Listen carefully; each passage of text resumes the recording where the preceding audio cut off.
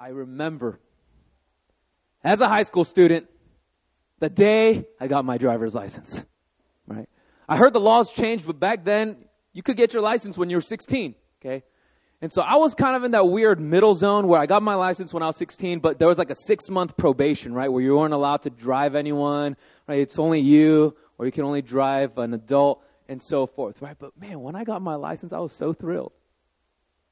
Because it meant that I was going to be the coolest guy on campus now, right? In my class, right? I have a January birthday, so I was like one of the first guys to get my driver's license, right? I was so excited because I could give whoever I want rides. We'll go drink boba because that's about all you can do, right? Or go bowling, right? But the fact that you had a car, right? Never mind that it was a 1991 Toyota Camry, okay? It wasn't modern by any standards, right? Because as some of my other friends, right, they started getting their licenses. They were driving like BMWs and Lexuses, right? And I got obsolete, right? But I knew I had like 6 months. 6 months to exercise my cool guyness and hopefully get a girlfriend on the way. That was my real motivation, okay? Man, I was so happy that I got my license, okay? And one of the ways that you kind of flex your coolness after you get your license is you give people rides, right? Like I said, I drove a 91 Camry, so there's not much you can do, right? When you floor it, it feels as though you're going the same as though you're barely tapping it, okay?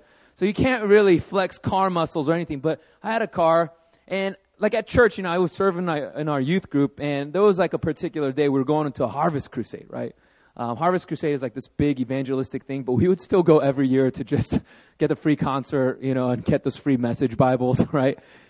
And so I was like, they were like, okay, who can drive, right? I'm like,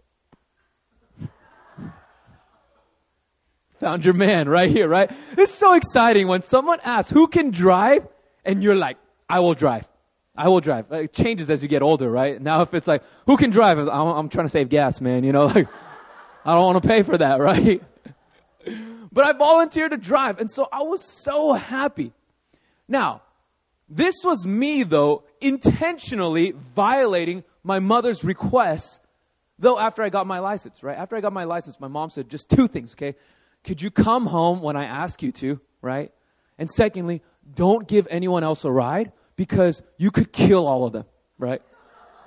Like my mom, she's like, oh, that's reasonable, right? But I was like, oh, but imminent death or the potential to be really cool, okay? So I chose cool, right? At all places for a church event, okay? So we're going to Harvest Crusade and I volunteered to drive. I packed out my car, right? But unfortunately, they didn't let me take any like sisters, okay? They were like, they're too precious, right? So they only made me take they had a car full of brothers, right? And so we're cruising, right? We're going from Carson down to Anaheim at Angel Stadium, taking the freeway, and I'm like, man, who listens to the instructors who tell you to drive with both hands on the wheel, right? No, I'm like, I made sure I reclined my seat a little bit more. Again, it wasn't automatic, so I had to, right? You got to roll it back, right? And you don't just grab the steering wheel like this. You know what you do? You karcha. You know what karcha is? You like hang your hand over.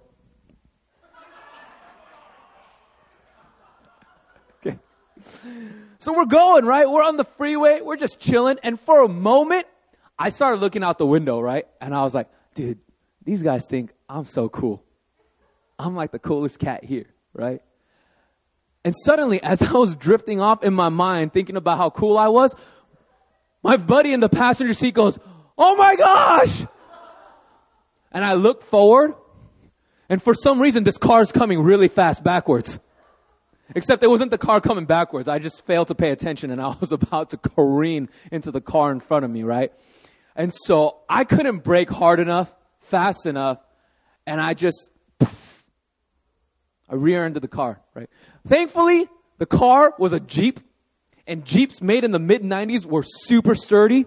And on top of that, it was one of our church older guys, right? It was so funny, though. We got out of the car to examine the damage. His Jeep had like a little dent this big. My Toyota Camry entire front bumper caved all the way in. I was like, I believe in the power of Jeep, okay? So needless to say, after that, right, I started listening to my mom once again. Right? You got to follow the rules. You got to follow the laws. You got to follow the structures that are given when you're not mature enough to exercise the liberty and freedom that you have.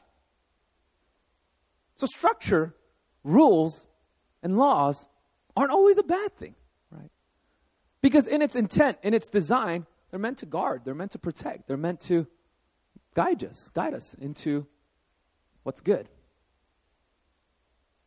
When I think about my relationship with God, because He's the most benevolent, most loving, most caring, authoritative being, sometimes I stop to wonder, why not just make us, God, live by rules forever? Because if He's perfect and if He's good, then His law will be the same. And since God is not a despot nor a tyrant, you would think, if there's anyone who could rule His people righteously under the guise of a structure, rules, and laws, and set ways, you would think it ought to be God. And yet, He chooses not to. I find that to be interesting. Over the past few weeks, as we've been going through this Galatians series, we've been talking about the importance of faith. How justification, salvation, these things aren't bought by works. You can't prove yourself to God no matter how hard you try. And today, as we're going through the frame of mind that Paul has been taking us through in the past 3 chapters, and we arrive at Galatians chapter 4, the question that we have to ask Paul, the question that we have to ask the text, the question that we need to ask God is, then God, though you are perfect in who you are, and as good as structure can be, because structure can keep people in line, true? Why don't you keep us in line that way? Why do you not rule us by the law in our relationship today? That's the question I want us to think about and examine. You see, if I'm God, right? I used to do VBS, right? I was the worst VBS teacher, right? Seriously. These kids would start going crazy, right? Man, if you ask me, in that moment, do I love rules, laws, and structure? Oh, yeah. Sit down! Don't eat that, right? Don't put that marker in your mouth, okay, right? It's convenient, right? And structure can be good in those ways. And yet, why not, God? Why not you? Why do you not determine our relationship today based on our adherence and obedience to the law? So if you have your Bibles with you, I want you to turn back to Galatians chapter 4. That's the question that we need to get down to today. And again, to build some context for some of you guys who have just joined us today, but the book of Galatians is a fascinating book. In Galatians, Paul is addressing the church of Galatia because there are these false teachers who were coming in, these false teachers from Jerusalem. And the way that they were coming in was that they were showing up in the church that's growing, and they're saying, yo, you guys are doing your Christianity, Jesus thing, and it's great. But let me tell you guys, we're bringing in the true teaching from Jerusalem. In fact, we were taught under the apostles in Jerusalem ourselves. And so they came in trying to twist and trying to change the rules of the faith. Jesus came saying that you're only saved through grace by your faith in Him. And yet these people came in saying, yeah, faith is good. It's good. But you know what? If you really want to be set apart, if you really want to be godly, if you really want to be accepted, then you got to do the things that God commanded in the Old Testament. Things like circumcision. All the men in the house, you got to be circumcised, right? Oh, you also have to change what you eat. You can't eat the foods that these Gentiles, unclean Gentiles eat. No, you got to go back to these Jewish customs and rituals. Oh, not only that, but you got to make sure that you steer clear of the people who are unclean, sinful, not right. But they made these things metrics as entrance into the faith, not as just devotional acts to God. So we pick up in chapter 4 as Paul continues his argument that he started in the beginning. So verse 1, this is what Paul says. I mean that the heir, as long as he is a child, is no different from a slave, though he is the owner of everything, but he's under guardians and managers until the date set by his father. In the same way, we also, when we were children, were enslaved to the elementary principles of the world. Okay, I want us to just take a moment to understand what Paul means when he's saying that we were once enslaved by the elementary principles of the world. Paul is making a reference to cultural standards. Okay?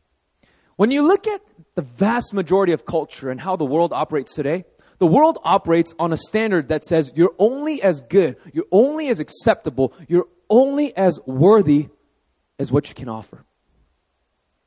Your money, your goodness, your religious deeds, your acts, the things that make you think that you're presentable, you're only as good as what you offer. See, Paul says that these are the elementary principles of the world that we were once enslaved to. And it doesn't take long for us to recognize this even in culture today. You go to work, right? How do you get a promotion? You got to show that you're better than everybody else. Even in some families, you want to be the favored child, you got to be able to give something back to your family, right? The world operates in this way, but what Paul is saying is it's not like that in the economy of God and faith. And so it's in this place, Paul is continuing the discussion as to why God had even given the law to start with. Because at first glance, when you see God giving his law to his people, you would think, oh, God's giving it to tell us that we got to follow it. We got to follow it in order to find our acceptance, presentability in him. But as we discussed in the past few weeks, God gave his law for a slightly different reason than most would seem to understand. Now, I want to just highlight two things that we've touched upon in the previous weeks, okay? First, God gave us the law to show that even if it's a perfect standard and a good standard, we do not have the ability to keep it. No matter how good or perfect it is, we do not have the capacity or the capability to keep it, even though we may have the desire to. And secondly, I believe that God has given us to his law, even as Paul states in other places, for it to be a tutor to understand the principles of God. What makes God who he is? In that sense, the law is a tutor to help us understand the ways of God and who he is. So I want to highlight this idea of law, freedom, and such, and what Paul is talking about in the law by taking us back. Not high school, but back to elementary school.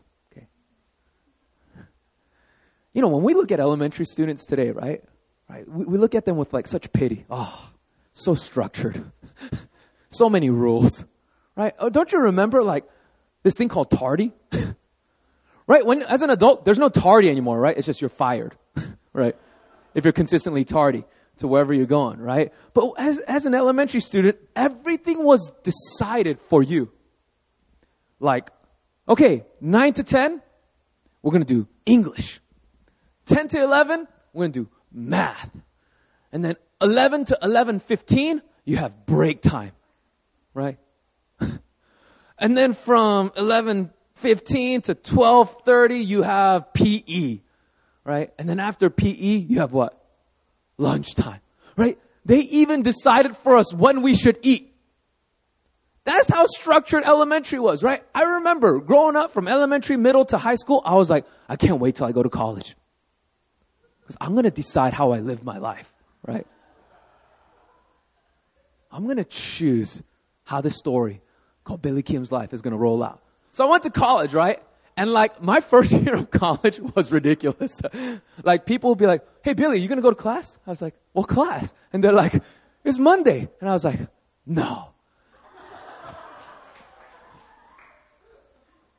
I decided to make today a holiday. And they're like, how could you do that? I said, because I can, right? That's my only reasoning, right? So I'd like skip a lot of class. I didn't, I just felt like I got into college and I saw everyone, right? They're like, are you going to do internships? Are you going to sign up for that volunteering thing? And I was like, oh my gosh, I already did that for 4 years in high school, right? I can't bear to do that again, right? So I was like, in my freedom and my autonomy, I was going to take a stand. No, I'm going to live according to my own standards, right? According to my own law, right? In fact, my second semester of freshman year, second quarter at UCLA, okay, I was rooming with one of my good buddies from high school, and I don't know what came over us. We were just so happy that we were free.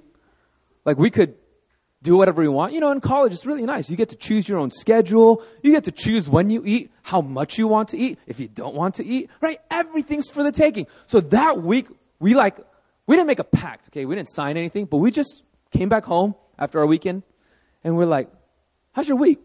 And we're like, oh, I got stuff. I got homework, but it's all right. And we're like, yo, Jacob, didn't you just buy second season of 24 on DVD? You guys know Jack Bauer, right? Yeah. I'm like, yo, you want to watch some 24, right? And so like Monday afternoon, we started watching 24. Right, and there's 24 episodes, right? Because it's 1 per hour. I think we ended up only going out of our dorm just to eat. But this was how ridiculous it was. Because we had the blinds on, right? We would be like, hey, you kind of feeling hungry? Right? We're like, yeah, I don't even know what time it is, right? And we would just go out based on our biological need to eat, not based on the time of the day, right? So we watched 24 that whole week, and we only went to class like one time each because we had to turn in some homework. And we just came back. I remember going back home that weekend with my laundry. And, usually people take back like home like laundry bag, right? I remember I had a plastic bag that was like only a fifth filled. Yeah. Just sedentary for a week. We're just lying down in bed watching TV, right? See, when I think back to those times, I'm like, this is why you need the law, right? This is why you need structure. This is why you need rules. Because let's be honest, as minors, heck, even some adults, we have no business dabbling in complete freedom because we do not have the modeling or the inherent values to succeed. It's like when you're a kid, okay, when you were a kid, when I was a kid, I hated my mom. We'd go out trick-or-treating when it still existed, right? We'd bring back all this candy. And my mom was like, only 3 at a time. But I'm like, why? It's cruel. It's all in front of me, man, and you only tell me to eat a few at a time, right? Because I don't value my teeth back then, right? See, rules and structures, laws, they have its place. They teach us. They tutor us. They show us what the principle is behind the structure, behind the rule, and behind the law. And so a sign of adulthood and maturity is the ability to take my freedom and apply the principles that I've learned over the years in my life. In fact, some of you guys might be saying, yeah, we could use more rules. We could use more structure. We could use more laws in our faith and so forth, right? But you have to understand, although there's inherent danger of deviating from the principles that laws and structures and rules have given to us, it does provide for us one thing that every adult needs when going on to maturity. It's the responsibility to take ownership of the choices that we make. See, because when you follow a structure, when you follow rules, and when you follow a law, you can always blame the law. You can blame the structure. Oh, he made me do it. Oh, my work made me do it. Oh, I did it because they told me to. That's not a sign of adulthood. But the sign of a mature adult is someone who can take what's given and say, I chose to do it. I succeeded. So you own your success. But you can also say, no, I messed up.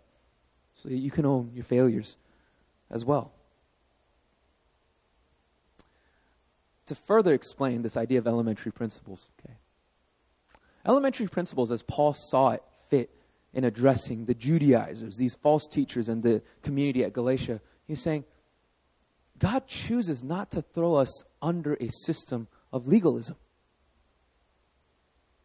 Because then, your faith in God is not really faith in God. Your faith is more in the rules. Your faith is more in the structure. Your faith is more in the laws. And in fact, if God made us determine our relationship with Him based on our obedience to His law and our adherence to it, then it is no different than if someone comes to you and says, you can be my friend, but you better. But you better. If you have a friend, or if you know somebody who exercises their relationship with you under the guise of you better, but you better, it's not a real relationship. It's manipulation. God knows that. If God had set apart us and made us fall in line with His law and be dictated based on His commands, then He knew that we would be more slaves to the law than we would be in relationship with Him. So in that sense, God's law was part of His plan, but it was never His goal. I want to say that again. God's law was always part of His plan, but it was never His goal for us to keep it for the sake of keeping it for the sake of relationship. That's the point that Paul is making. In fact, if God, just think about this. If God made our relationship with Him based on our ability to keep His law, it would make the relationship too cheap. It would be too cheap. Because God, as big and as great as He is, He's perfect. He's holy. God does not need another reference point for holiness beyond Himself. Isn't that true? God doesn't need another reference point for goodness, for sacrificial love. God's like, I sent my Son. How much more sacrificial can I be? Or could anyone be to even measure up to that? And so we often come in front of God and we're like, God, you got to accept me because I came out to church. Oh, because I'm finishing up my Bible plan, right? God, I QT'd for a month. God's like, dude, I made the Bible. Do you think God is impressed by our acts of faith because of our acts themselves? No. God is the author of goodness. You can't impress the one who both made and perfected all the attributes that we deem worthy, holy, and righteous. It's as though if you had a child one day, right? But this is so Asian too, is it not? Like our parents sometimes feel so much love and so much pride when it's like, oh, my son, oh, my daughter came out of this university, right? Like it's the world to them, right? And so sometimes we impose this back to God. Oh, God must be proud of me then when I do something good. Doesn't work like that though. The ideal model of a parent is not someone who feels fulfilled based on what their children give to them. The ideal parent is someone who feels fulfilled based on what they give to their children. I'm not asking for anything in return. That's hard though, right? Let's be real. Sometimes, Jed's 20 months old. I'm like, oh, Jed, you can be whatever you want to be, but if you're going to take care of daddy in the future, I'm not going to complain, right? Oh, no, God, sorry, I repent. No, right? When we look at God, that's the perspective He's coming from. And so if our relationship is just based on our obedience to the law, God doesn't even need to be in the picture anymore. He could have just dropped off His law and said, peace, I'll see you.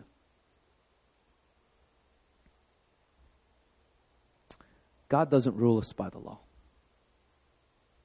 How does He? We should look at verse 4.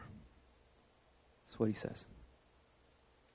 But when the fullness of time had come, God sent forth His Son, born of woman, born under the law, to redeem those who were under the law, so that we might receive adoption as sons. What a beautiful passage. I love what Paul says here. He's saying, look, God knew that you couldn't follow the law, but He wanted the law to be a tutor. But the only way you could be perfect in your standing in front of God was in theory if you could be that perfect, that righteous inherently. But God knew we could never be that righteous inherently. So what did He do? He sent His own Son under the law that He made Himself. That is offensive to God. It's like a teacher who makes a set of rules for her class and she goes, and I'm going to make sure that I'm the first to follow all of them. I'm going to make sure that I put myself under the law. You see, that's weird, right? In a sense. Well, true in the sense of consistency. But when you're so distant from the creation that you made, when you are already so holy, so perfect, and so awesome, to send yourself, to send your son to follow the rules that you made for them on their behalf is a strange thing. It's a humiliating thing. Let me show you. Let me model for you what it looks like to be perfect, to be pleasing. But not only am I going to show it to you, knowing that you could never do it yourself, I'm going to give it to you. I'm going to let this be credited to you. I'm going to let you take my work. I'm going to let you take everything that I do here on this earth and make it part of your account. So that when Daddy sees you, he's not going to see your sin. He's not going to see everything that's bad. He's going to see what I did for you. So you think that's cool. Great. We're free. We're not seen as sinners anymore. But is that the point of what God is after when we are not governed by the law? No. Paul says he has done this so that we might receive adoption as sons and daughters. He continues on. And because you are sons, God has sent the Spirit of His Son into our hearts, crying, Abba, Father. So you are no longer a slave, but a son. And if a son, then an heir through God. If your relationship with God is just about keeping a set of yeses and nos and making a checklist of do's and don'ts, you're no better than a slave is what Paul is saying. But Paul says, you are no slave. You are a son. You are a daughter. You are His precious ones. You are the ones that God has labored so much so that He could do all this so that you could just be saved. No. But so that you can cry out to Him, Abba, Father. You know what's crazy about the way that Paul brings that up? We read that, right? Abba, Father. Oh, that's cool, right? And some of you guys may have already heard that translation for Abba is literally like saying, Daddy. Daddy.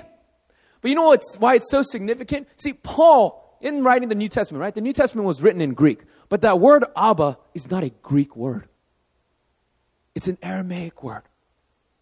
Paul is borrowing from another language that everyone knew and they had some cursory knowledge of because he was wanting to drive this point home. God is your daddy. He is your father, and you are His son. You are His daughter. This is the point of this thing that we tout so much called the gospel. Sometimes we want to talk about defending the gospel like it's an intellectual thing. But friends, the gospel is not something to just be reasoned intellectually merely. The gospel, in its end goal, is going to be a place. It's the thing, it's the vehicle, it's the vessel that's supposed to take us into the place of looking at God and saying, you're my daddy. So the gospel is not something to just be known in our minds, but it's to be understood and felt in the cores of our beings, in our hearts. To relate with Him in a way that we never thought possible. Why doesn't God rule us by the law? It's because His goal is to adopt us as sons and daughters, empowered to live free in Him. God is not trying to enslave any of His children. He longs to free us. And the way He chose to do so is to make us His kids, His children. And so, we are no longer governed or ruled by the law. We're ruled and we're governed by love. Love is our law. Love is our rule. Love is our structure.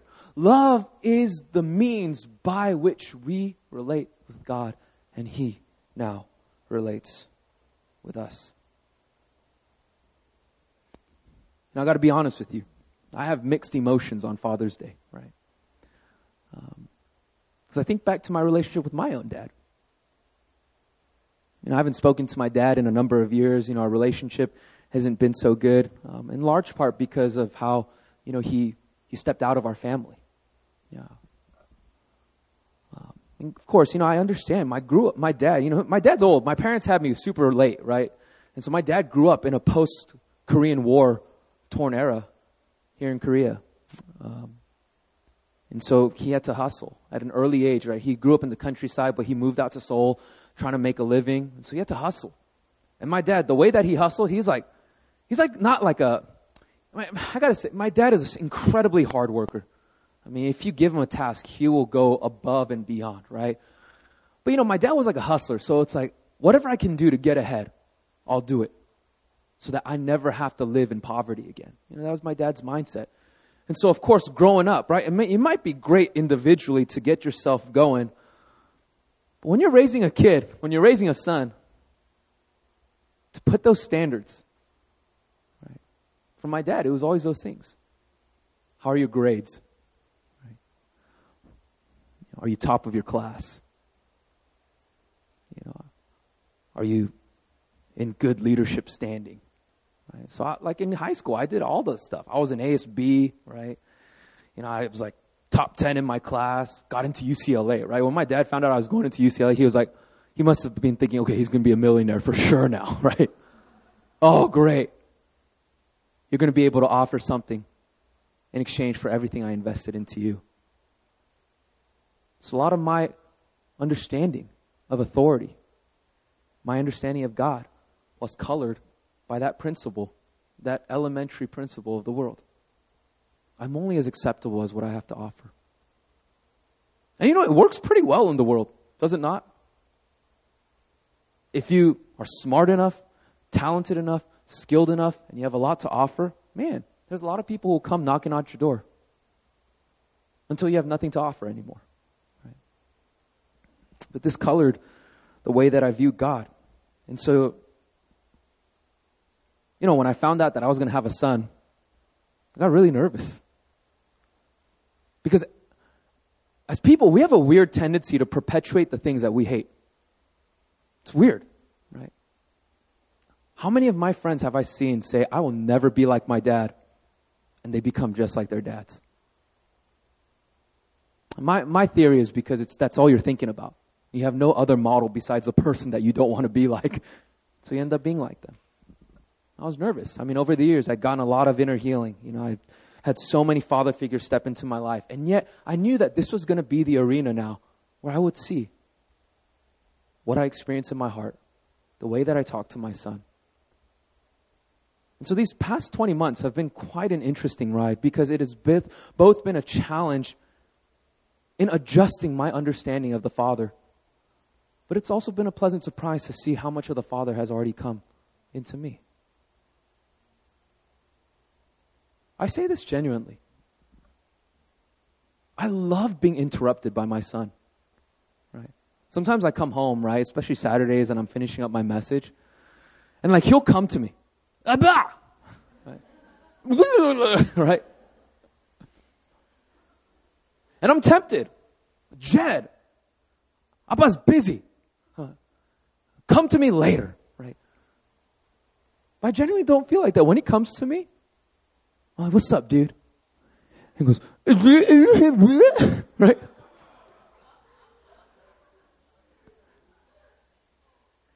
And there was a particular day, it wasn't a Saturday, but it was just during the week. I came home, and Jed was so happy to see me. And he goes, blah! And he goes, right?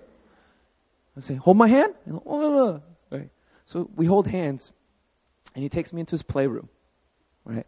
And I'm so tired, right? I'm coming back from the office, and I'm like, oh my gosh, I don't know if I have the strength to pull you around and do all these things. But it's so funny because he guided me into his playroom, and he sits me down on a rocking chair. It's so funny. And he just starts playing. And every once in a while, he looks back to just see what I'm doing. I'm just looking at him because I'm so fascinated.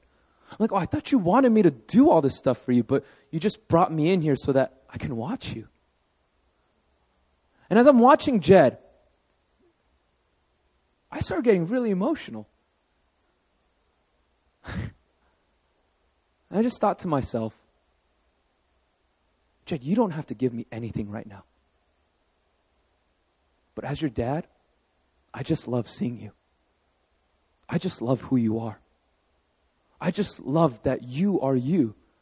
And I feel so lucky to be your dad.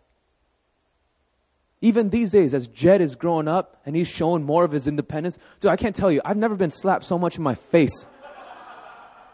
I've never eaten so much food off of the ground.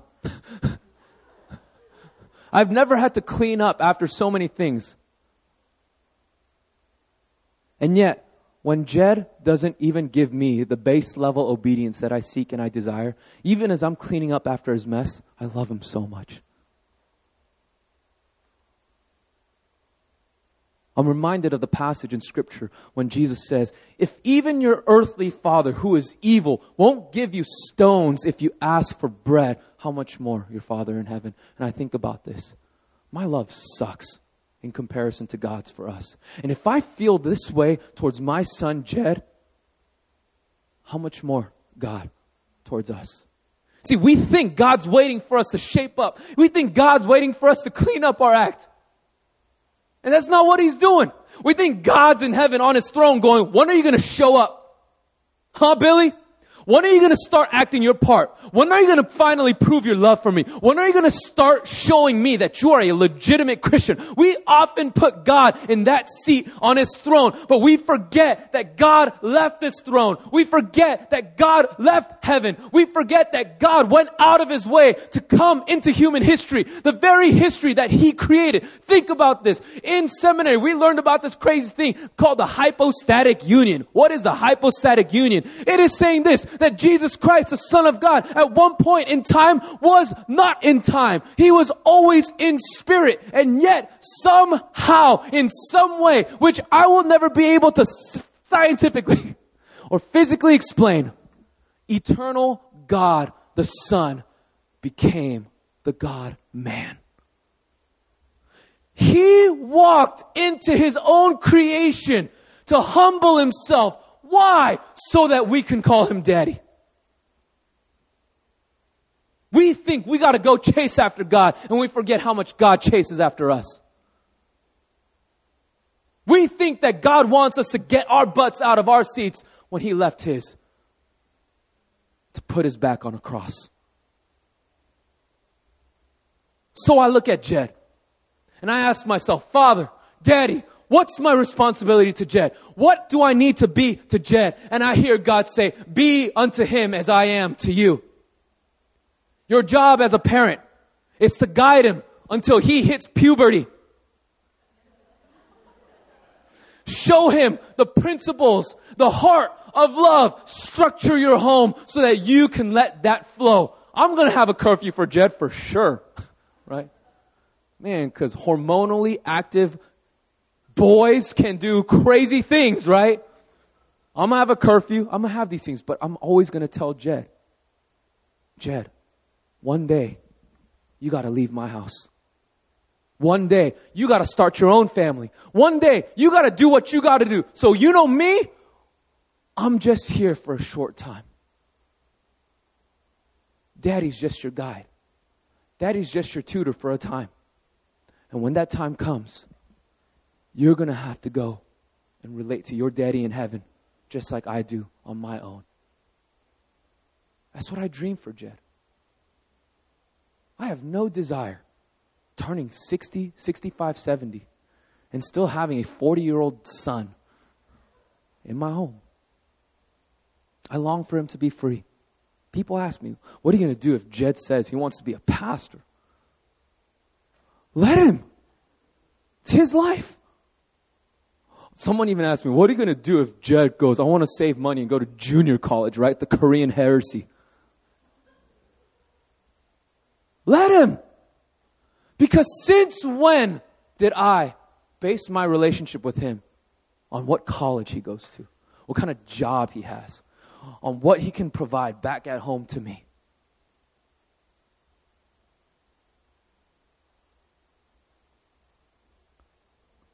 I'm just his daddy.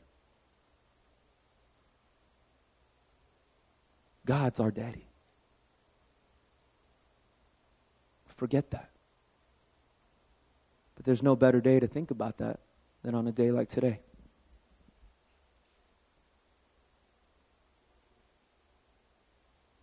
God when He looks at us. That's such love.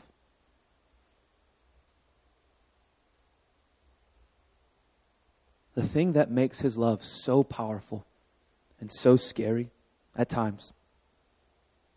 I wonder if sometimes the biblical authors, if they meant when they talked about the fear of the Lord by this. How could it be that someone who is so big, so perfect, so good, have the audacity to embrace me?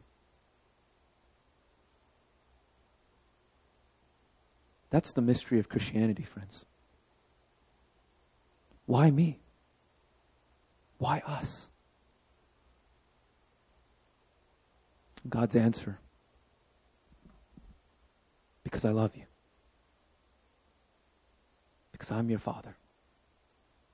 You're my kids. Now I want to just ask the keys to come back up.